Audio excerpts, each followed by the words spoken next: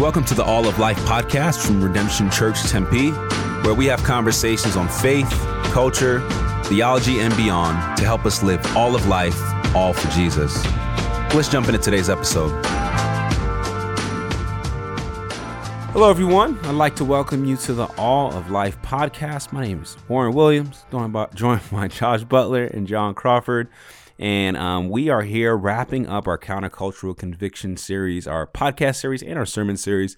I've hoped that this series has just been helpful, and we really got the joy this week to hear from John as he taught on salvation. So, John, I'm glad that you're here today. I really appreciate the stories and everything, and I'm glad to be able to dive in a little bit deeper today on our episode.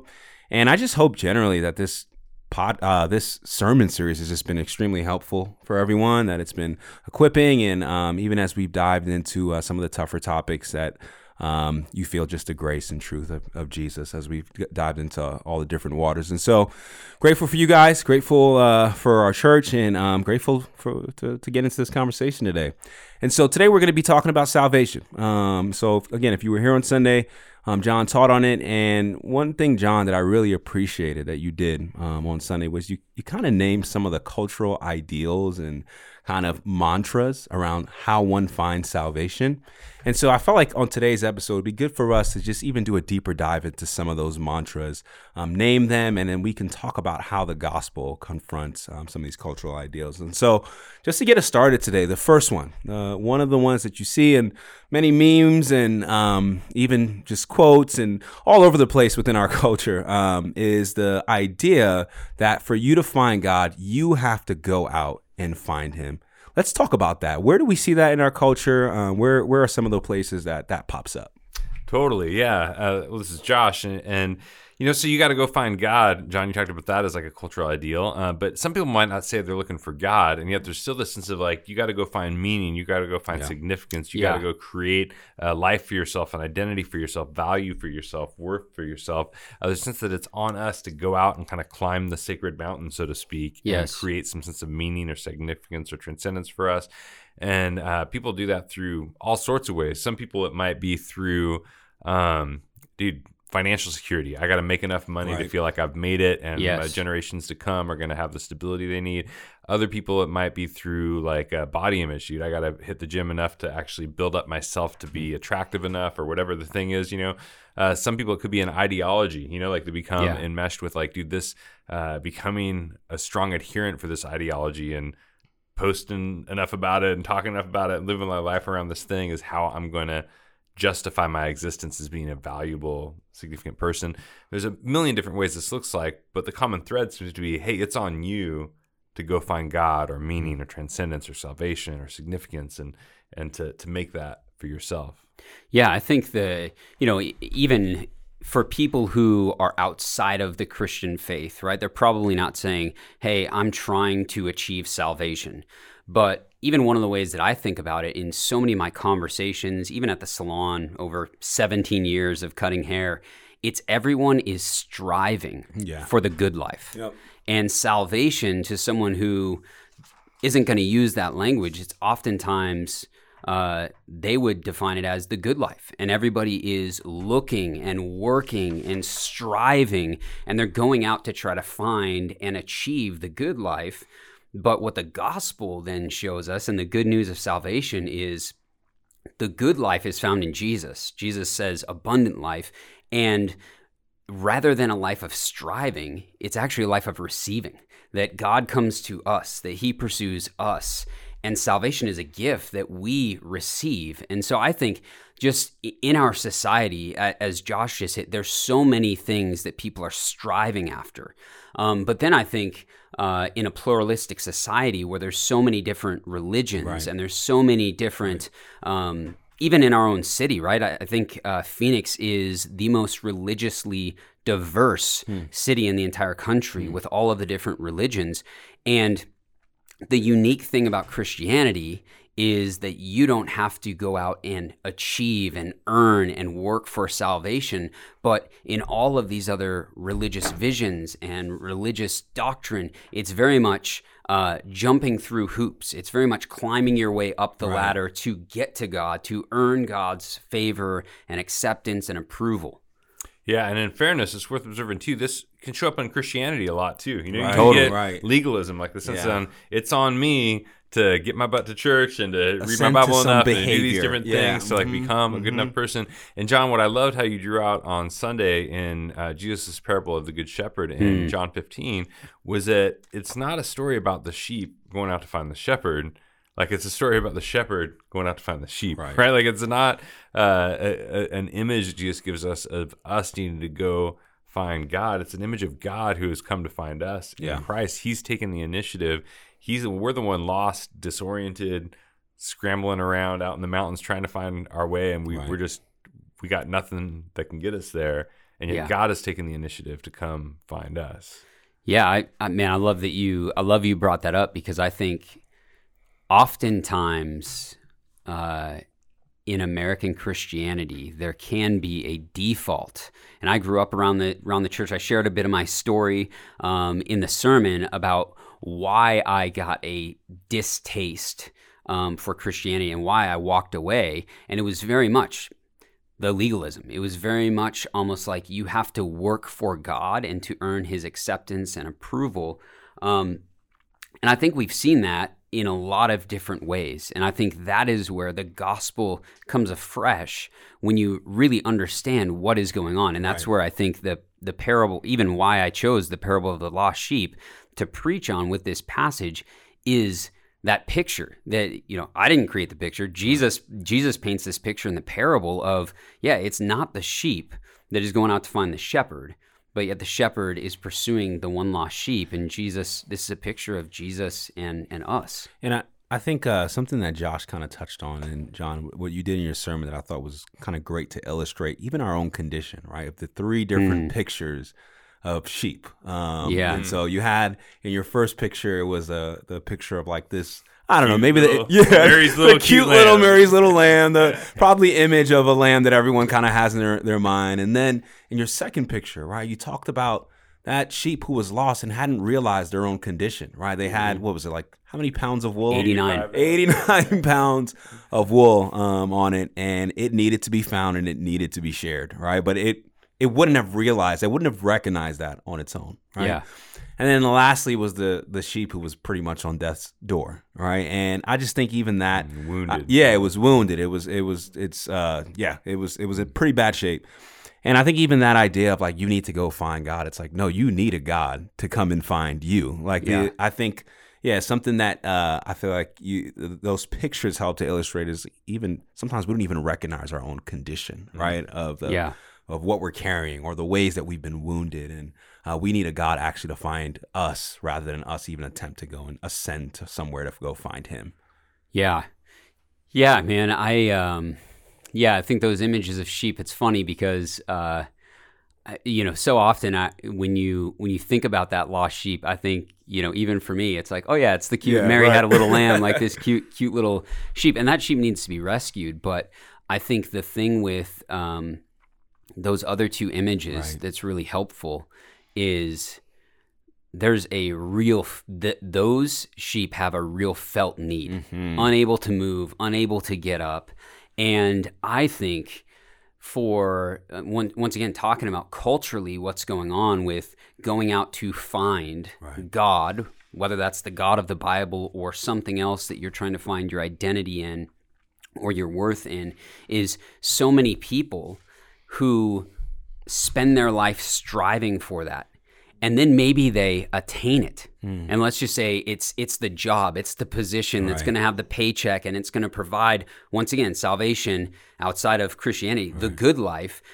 They actually attain that. And then you talk to people and it's like, dude, this is not what I thought. This is empty. The number of guys that I know who they have lived for wealth and for position, and then, man, these guys don't even know Jesus, but then they get there and they're just like, dude, this is not all it's chalked up to be. And Jim Carrey even says, he's got that famous quote of, I wish everybody was rich and had money, because then they would realize how empty it is, or something that, like that. It doesn't solve the problems, Yeah, and I love you shared a powerful story of your friend Jay who got lost in the Superstition Mountains, and dude out of water, dehydrated, dying, and he took the wrong path, and you talked about how, dude, there are one of those mantras, kind of one way of our culture expresses you got to go find God is kind of the sense of like all paths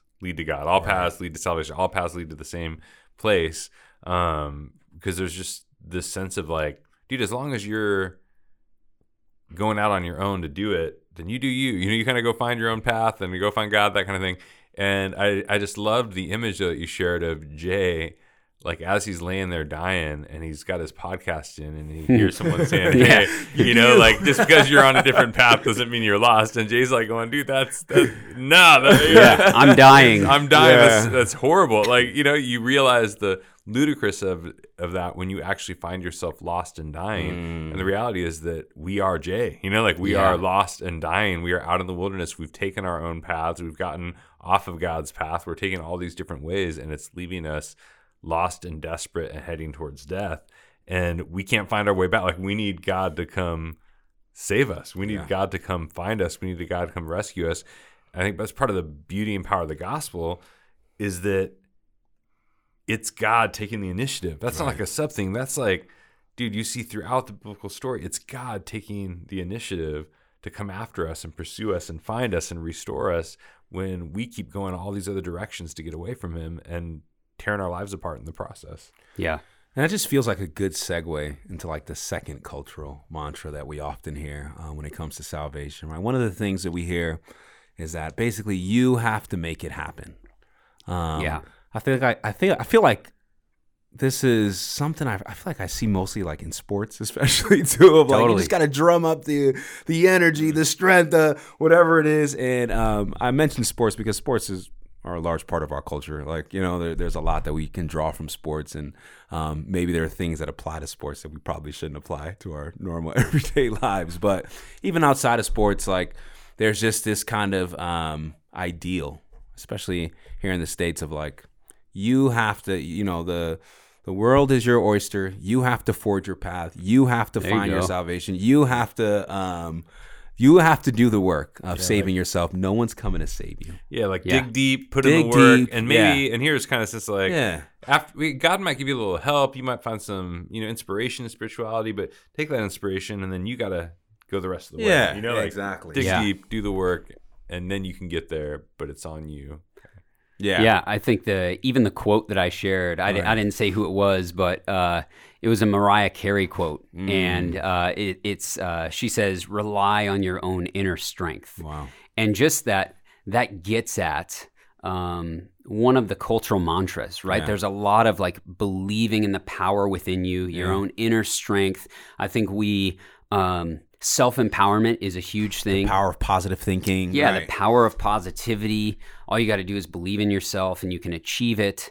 And a lot of the motivational, self-help. And here's the thing. I'm not demonizing all of that stuff. I'm not saying it's all bad. But when we begin to talk about salvation, I talked about how, man, these things are just insufficient. Right. Yeah, I was going to say, I loved how you made that distinction. It wasn't like saying like, oh, you got nothing good in you, you can, whatever. You weren't demonizing that, but how you drew out like, but when we're talking about salvation, like you're heading towards death and those things are insufficient. Like you can't actually save yourself or get yourself out of your condition with the very resources that our culture wants to elevate and say, hey, that's the best thing you got. And I love use the image of people saying, "Oh, God's just a crutch," like you need God's just something you can't walk there, you can't get there on your own, and so you need God like this crutch to kind of help you along. And your comment kind of like, dude, God's not a crutch; He's a stretcher. I don't need just a little bit of help from God. Like I'm laid out flat. I need Him to pick me up and carry me home. And the way you drew that out in the Luke 15, the lost sheep story, was, dude, when the Good Shepherd, when he finds the sheep, he throws it over his shoulders and he carries it home. It's like he doesn't give the sheep a map and say, hey, here's how to get back to the herd. He like actually picks up the sheep and carries the sheep there himself. That's a picture of God pulling us up on his shoulders and carrying us to the promised land, like bringing us home. Yeah.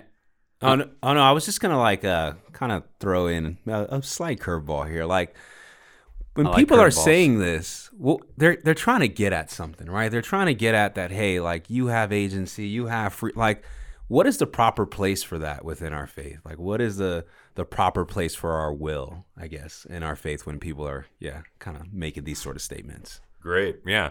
Well, one of the things that we're talking about here, God's initiation and salvation, some people can misunderstand that or confuse that as going, hey, well, because God initiates, that means that we're just sort of like helpless. We're, what would be the word? We're, like puppets on a puppet string, or we have no agency or control, unless God kind of does it all from the outside in. But the way that the tradition has historically understood it has been going, dude, grace empowers your agency, actually. Like, the problem of sin is that our affections or our desires are corrupted and distorted. So we're loving the wrong things. We're going after the wrong things. We're all that. And when you experience God's gracious pursuit of you, it doesn't shut down your agency. What it does is it animates your heart, your affections, your desires with actually, now I love the good. Like, I want the good and the beautiful and the strong, even, the good stuff more than I want the bad stuff I was running after on my own before. And so properly understood, God's grace, his initiation in our lives to pursue us, to wrap his arms around us, to pick us up over his shoulders, that actually, when you experience the love of God and his pursuit in your life, like, it changes your heart. Yeah. And that transformed heart means that you're living out of a whole, it's like you got gasoline thrown in you, and now the machine's finally running properly. So finally your life is finally running the way it was supposed to, because you've been transformed from the inside out. Like, your desires have been transformed by grace. And that's where I think you even get into the response, right? Like, we respond still, right? You respond through repentance and faith. And so going with what Josh is talking about the transformed heart and the affections, sin deadens our affections. We want the wrong things. Our hearts are corrupt. We love what we ought to not. Right. We don't love the right thing. And so, God's initiation is he actually captivates our hearts and reorients. And so that's even the language on Sunday in the sermon about, like, sin disorients us like sheep. Jesus actually reorients us, and he reorients our affections towards him. To what you're saying, Josh, about agency, dude, that's really good. Really good. Yeah, it makes me think of, like, when my wife and I, we first started dating, and you think of, like, in the context of a relationship, and suddenly your heart's like you're waking up early, you're staying up late, you're just thinking about the person you're calling, you're doing all this stuff, but it's out of this context of a relationship that you're so excited about because of how awesome it is to be in life with this person. And I think it's something like that, except even deeper, where Paul in the New Testament uses language of actually Christ in you. Yeah. Like, Christ in you, the hope of glory. Jesus actually gives us his very presence, his spirit, like being reconnected, reunited with the Spirit of God is, Paul calls in Romans 5, God's love, his spirit, his love has been poured into our hearts through his spirit. And that sets your heart aflame with desire, where suddenly, dude, you're doing, you may be doing even more than you would have otherwise, but it's coming out of a different center. You're living from God's love rather than living for God's love.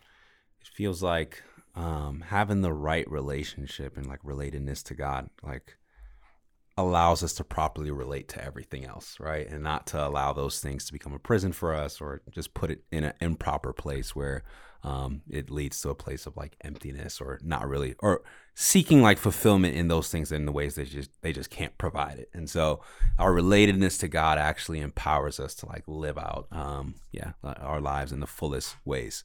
I think too, just going back to just kind of the cultural ideology and a lot of the mantras about the power within you, it sounds really great. Right.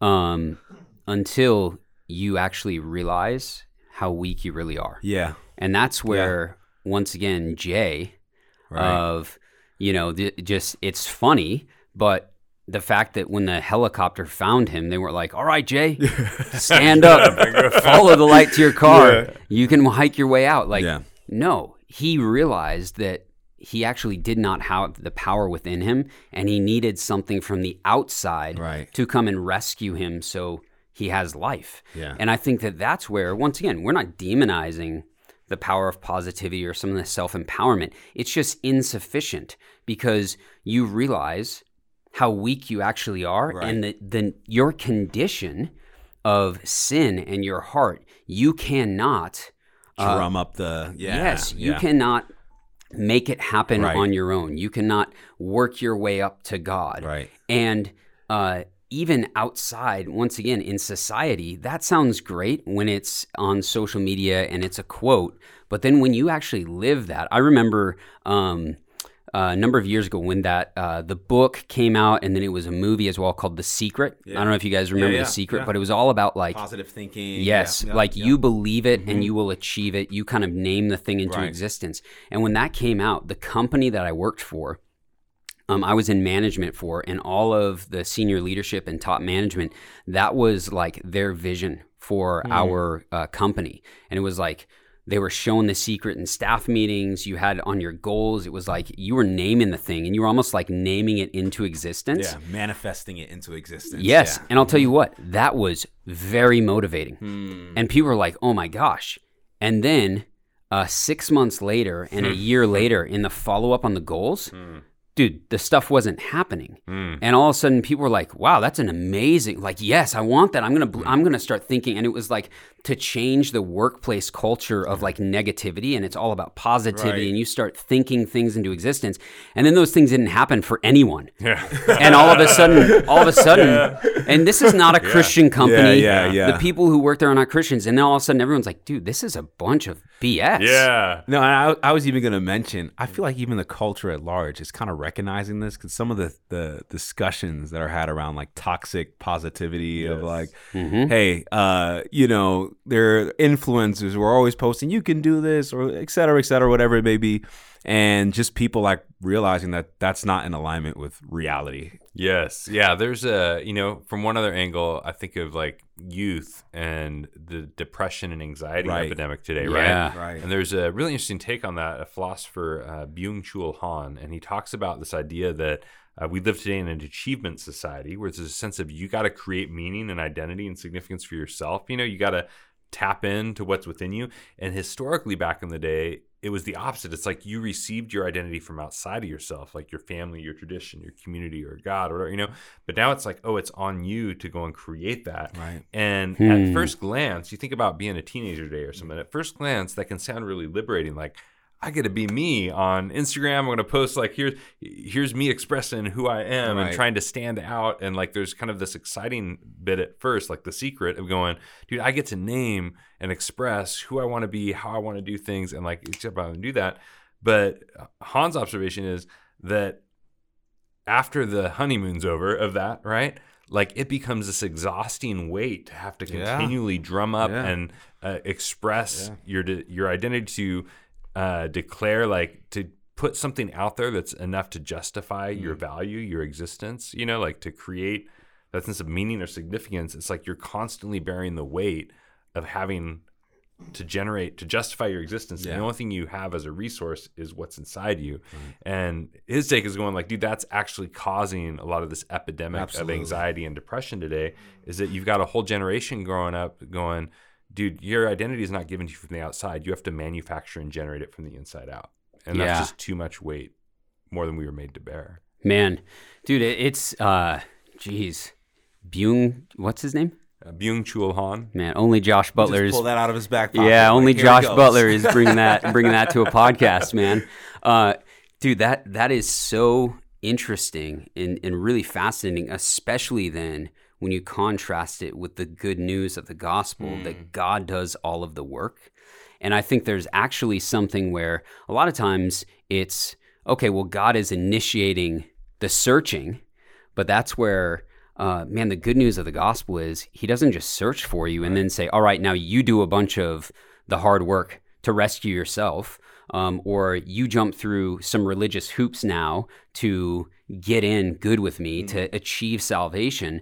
But he actually sees our condition, fully exposed for who we are. And he knows not only that we are not looking for him, he's searching for us, but he knows that we are utterly hopeless unless he rescues us and carries us all the way home. That every in that parable, day. Every day. And I think too, dude, sometimes it's helpful to kind of go, what do we mean by save or salvation? Because I think people will think this, and it's kind of like you said, instead of insufficiency, it's just that, it can kind of get misunderstood as like, well, I'm just going to sit here and lay here, and if God does something, no.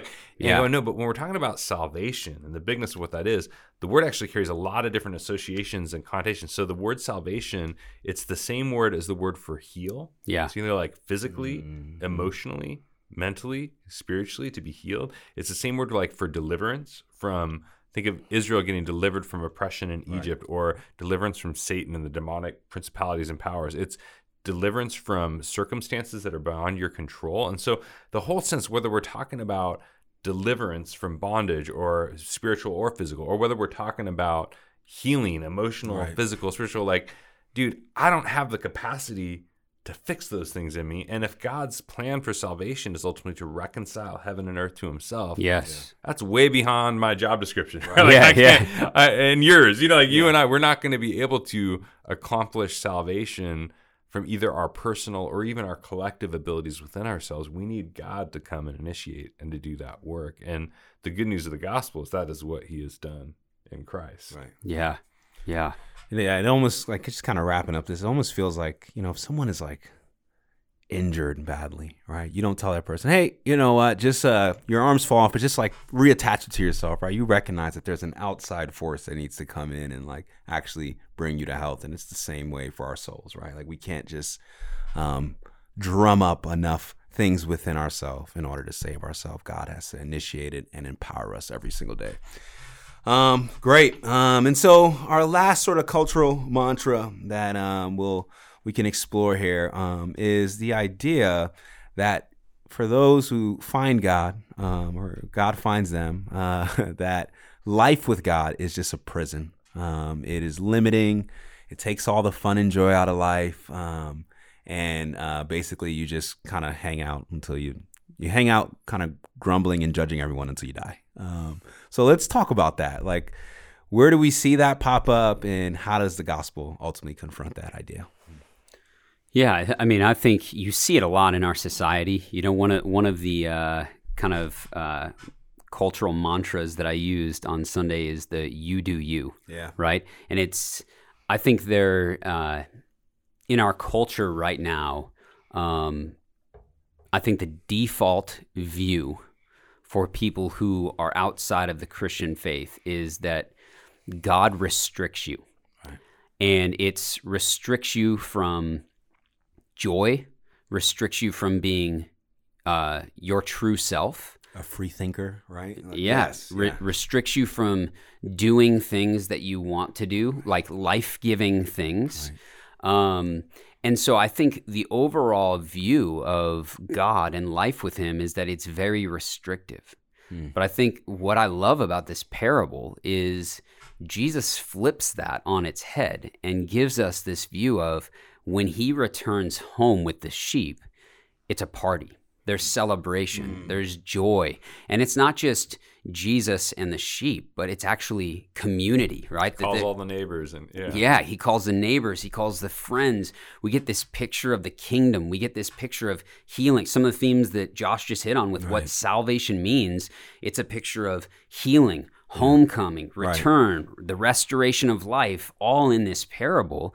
And really what Jesus is showing us is life with him is actually the way that life is truly meant to be lived. It's what it means to be truly human, that it is in his presence. There is joy. Life with him in his presence. There's freedom. The Spirit of the Lord there's freedom, right? Yes, there's freedom. And so I think that you see this all around. I mean, I hear it in conversations all the time, is that God's a killjoy, like the Debbie Downer, and I think a lot of it has to do with just a faulty view of who God is and his character, but then also what it means to live life with Jesus. Yeah.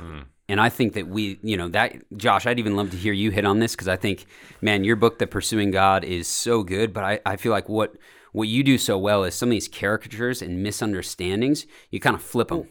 Yeah, Josh, and I mean, as you kind of answer that question, there's a reason why people look at Christians or believers. Like, there's a reason why people believe this to be true. Like, what are some of those reasons, maybe historically, of maybe even how salvation has been thought of? And what is, how does the truth of who God is confront it? Yeah.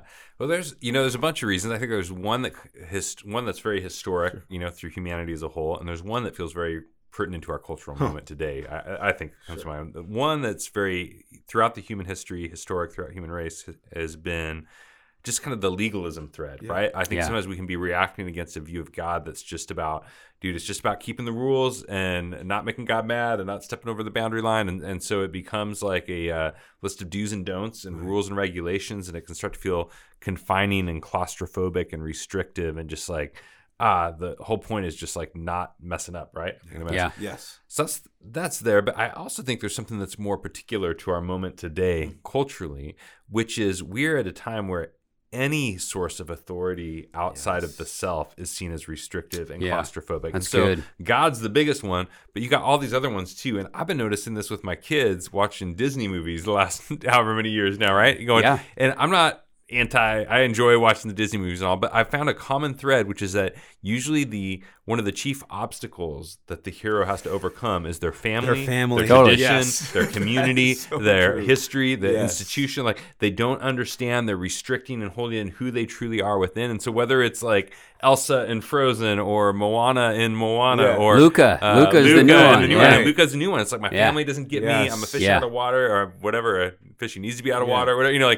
Like the common thread, and even like Greatest Showman, just the common thread in a lot of these narratives is that your family, your history, your tradition, your community are all holding you back. They're restricting you. And if you really want to achieve the party, the meaning, the celebration, the joy, the way you get there is you got to remove yourself from any sorts of external authority. You got to remove yourself from God, family. You got to tap within. You got to get up to the mountain as Elsa and, let it go. And then bring them along, right? And then bring the or like leave the island and go out and like, I am Moana. It's like, dude, you got to express yourself, your frozenness or your Moana-ness or your Greatest Showman, like the, this is me, it's the common theme. Luca, you got to slip away from your family and get out of the water and hide, and don't let them find you, because you got to go be you. And and the sense is like life within any higher authority than myself is confining, it's restrictive, it's claustrophobic.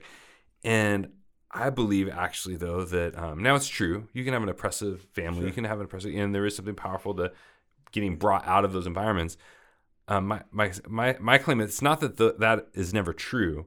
It's that is the only story we know as a culture right now. There's no positive vision for authority. So good. And I think the reality is when you live without any broader sphere of authority, that becomes its own form of slavery and enslavement, right? And it ultimately becomes draining the autonomy of living life under your own resources, under your own authority, and your own thing. And the picture we see in the gospel, it's actually flips it and goes, no. It feels like culture says life with God is a prison, so come join the party.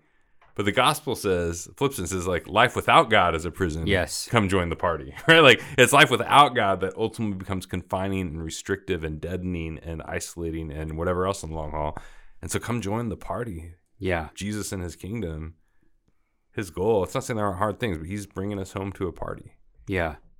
Yeah, dude, I love that, man. The Disney movies. It's so true because Disney gospel. Man. I've been hoping for a reason to cancel Disney in my house, and so thank you for that, Josh. I really appreciate that. Yeah, you don't want not Ellie. Not a fan of the movies. You don't want Ellie treating you guys like. Well, and to say a contrast, dude, as a side note, but I noticed the Croods too, like Croods and Croods 2. Have you seen those? Yeah. And it wasn't Disney. I forget who made it, but I found those super refreshing because actually the family was the heroes to get right. They needed each other. It was about that, the obstacle was elsewhere and they needed each other. And it just stood out like going, oh, that's like a very different motif than every other kids movie that's out there. Yeah. I even think just from, as we're talking about families, I think one of the things that has helped me personally is being a dad is for me to tell my kids, you do you. I know that's not going to end up good for them. And just the reality of, because I love them, I actually don't think that is going to bring life. I don't think that's going to bring joy, because I know with little kids, if I let them, you do you. Oh my goodness! I already know they're running out our front door, they're going into the street while cars are coming. One of my kids is going to get hit by a car if I let them do them, And I think what that helps me understand is God's very heart towards us as a good father. If we do us, like, we don't realize it, but left to our own devices, man, we are our own worst enemies. Yeah. And God knows. And so that's part of, like, man, he pursues us because he loves us. And that's the good news, is that you don't have to earn God's love for him to come after you. He loves you. And because he loves you, he pursues you. And while you may view life with him as a prison, it's actually, man, that is where joy is found. That's where life is found. And he knows that better than us, because once again, he is the creator. And so I think even just in my own story that I shared, part of my story, why I shared it was, dude, I grew up around the church and I walked away. Right. I was literally like, I don't want anything to do with God or Christianity or Christians for 6 years because of this. And I viewed life with God as a prison. It was restrictive. And I'll tell you what, I lived those 6 years doing whatever the heck I wanted. Those were the darkest years of my life. And it's funny now, because on this side of it, I can actually say experientially, life without God is a prison. Absolutely. Like, I have been to some of the craziest parties, right? In the hairdressing industry, in Vegas, I've seen some of the craziest stuff ever. And you realize that is a prison. And experientially, that is what I found to be true apart from God. And now living life with God, you realize, dude, this is actually the party. Yeah. That was the prison. This is the party. This is where freedom is found. This is where joy is found, the celebration, and even just the community. Like, I love that image of coming back to the friends and neighbors, because for us, man, when God saves us, we are not only brought to community, but we're also grafted into family, right? We become sons and daughters, and we have a new family, right? Like, we are the new humanity in the gospel, and there's something that is just beautiful about that. Yeah. And so from my experience, like, I lived this out, the you do you. And I think for those of us who've experienced the saving grace of Jesus, we all say, like, yeah, that's true. And this is where life is found. Yeah, dude, you're not alone. Because I was going to say, man, it seems like most people you talk to, when they talk about that have encountered Jesus and now in life with Jesus, when they share their story, that's a common theme I found over the years, is that people often say, man, before Jesus, like, life with God seemed restrictive and confining, and life without God seemed like liberating and exhilarating and high flying, whatever. But with the conversion of heart also comes a conversion of perspective. Yes. Where people will then go, now that life before that seems so liberating actually seems claustrophobic, small, confining, restrictive, oppressive, And life with God seems liberating, expansive, free, And I loved on Sunday, we celebrated some stories prior to the sermon. There was Gwen and Ishmael, that video that celebrating kind of their stories of encountering Jesus. And one of the things I loved about their stories was both were in very different ways. Yes. Gwen hers was a little more kind of from a legalism, like a feeling like I'm trying to do all the right stuff and to find God in a different tradition or whatever, and getting saved out of that into Christianity and Christ and life with Jesus. Whereas Ishmael's story was one more of, historically say, like, legalism versus lawlessness, kind of the life of addiction, and a life of kind of started with the parties and then led to just a life of substance abuse and addiction and those kind of issues.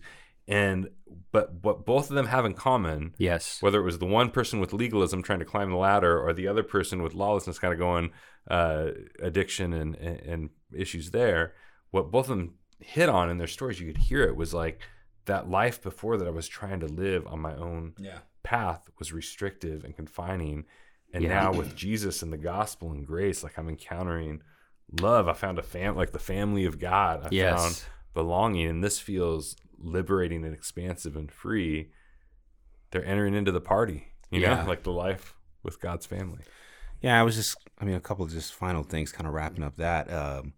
And when you're in a prison, one of the tragedies is like you're pulled out of reality, right? Like you are not able to actually experience the world in its fullness. And, when you're free, you actually get to experience like abundance, right? And like life in abundance, and you can relate to things properly in ways that you can't in prison. And it just, that feels like, John, as you mentioned in your story, in my story, there was so many times when before Jesus, right, you're just like experiencing life, and what can seem to be fun is actually like, like you said, like you described it perfectly, the darkest times of our life, because we're looking for people and things to satisfy us in ways they never can. Yeah. And just even thought, John, when you brought up just there's a God who like loves us and like celebrates when we return home, right? I think even just so many folks' impression of God is he's just kind of like moping around heaven and waiting to strike us down or waiting for us to slip up. And like even when we come to knowledge of him, when we come to relationship with him, it's just like, well, about time, right? But no, like there's a God who's actually waiting to celebrate you, who's like joyfully waiting for you to come home and for you to live life with him. And so I think that's even just important for us to remember that that's the type of God that we serve. Yeah, and what I love about that picture is it gives us a picture of the kingdom, right, that we know is coming when Jesus returns and when heaven and earth are reconciled. Yeah. Like what's kind of fun for me, even as I was praying and writing the sermon, is this picture of the party that heaven shares in God's joy over the rescue of the lost. And you think about the global church, how many people come to saving faith every day? And you think about like, dude, heaven is having a party right now. Someone is coming to saving faith right now. Yeah. And what we know is that one day the kingdom will fully be here. And the picture of we will celebrate in heaven, that there will be a party that fills the earth, that we will feast with Jesus and celebrate. And it's just this, it gives me like a very beautiful picture of when heaven and earth are reconciled and the global church. And I think there's just something powerful about that as we think through just that image Jesus gives us at the end of the parable. Yeah. I love how the shepherd finding the sheep, you kind of talked about this, how the shepherd doesn't greet the sheep with a lecture or whatever, but greets it with joy. Yeah. Like Jesus says, he's overjoyed. And I think we can often see Jesus kind of like, why can't you be like your 99 responsible older brothers and sisters? You know, why are you running after your thing? And it's not, no, he's overjoyed. And then the joy of the party when he comes home. And I'm kind of like, dude, who throws a party for their pet? You know, like a sheep. Like what shepherd's like, I'm going to spend hundreds of dollars and call all my friends and neighbors, like, come celebrate with me. Actually, Josh, a lot of people right now that's true. throw parties for their dogs. That's true. You're from Portland. Sorry, any listeners, I'm offended here. But I think in Jesus' day, that would have carried, the story would have sounded extravagant. Like, he's coming home, he's calling all his friends and neighbors, like, come celebrate with me. I'm going to throw a big party to celebrate this sheep that's come home, and that's God, that's heaven throwing the party over us. And side note, that's one of the reasons I've loved recently. We've started doing baptisms, the baptism celebrations, the parties. And part of the idea has been, man, we want to party, we want to celebrate, we want to join with heaven, like we want to join on earth as in heaven, celebrating people experiencing coming home to God. Yeah, and even with the stories we've been sharing, I know that's been the heart behind that is we want to be a congregation of celebration, the baptisms, but a lot of times we as pastors get a unique vantage point in these stories, but we've been wanting to put them in front of the congregation just to celebrate, man, this is what God is doing. This is a picture of the kingdom, and let us be a people who celebrate. And so we are just grateful for all the things we've been able to celebrate in this season. And we're looking forward to the ways that God is going to move and the stories to come of celebration. And so as we kind of wrap up this episode, if you can walk away just remembering these three things. There's a God who has come to find you. You don't have to go find him. He does all the work, and he is waiting to celebrate you coming home. And so thank you guys for listening. And as we even just think about salvation, that there is a God who longs to give our souls rest. And so the only place that our souls can find actual rest is with life with him. And so thank you guys for listening. I hope this has been helpful, and we'll see you guys next time. Thanks for listening to this episode of the All of Life podcast. To get more information on Redemption Church Tempe, you can download the Redemption Tempe app, or you can send an email to tempe@redemptionaz.com.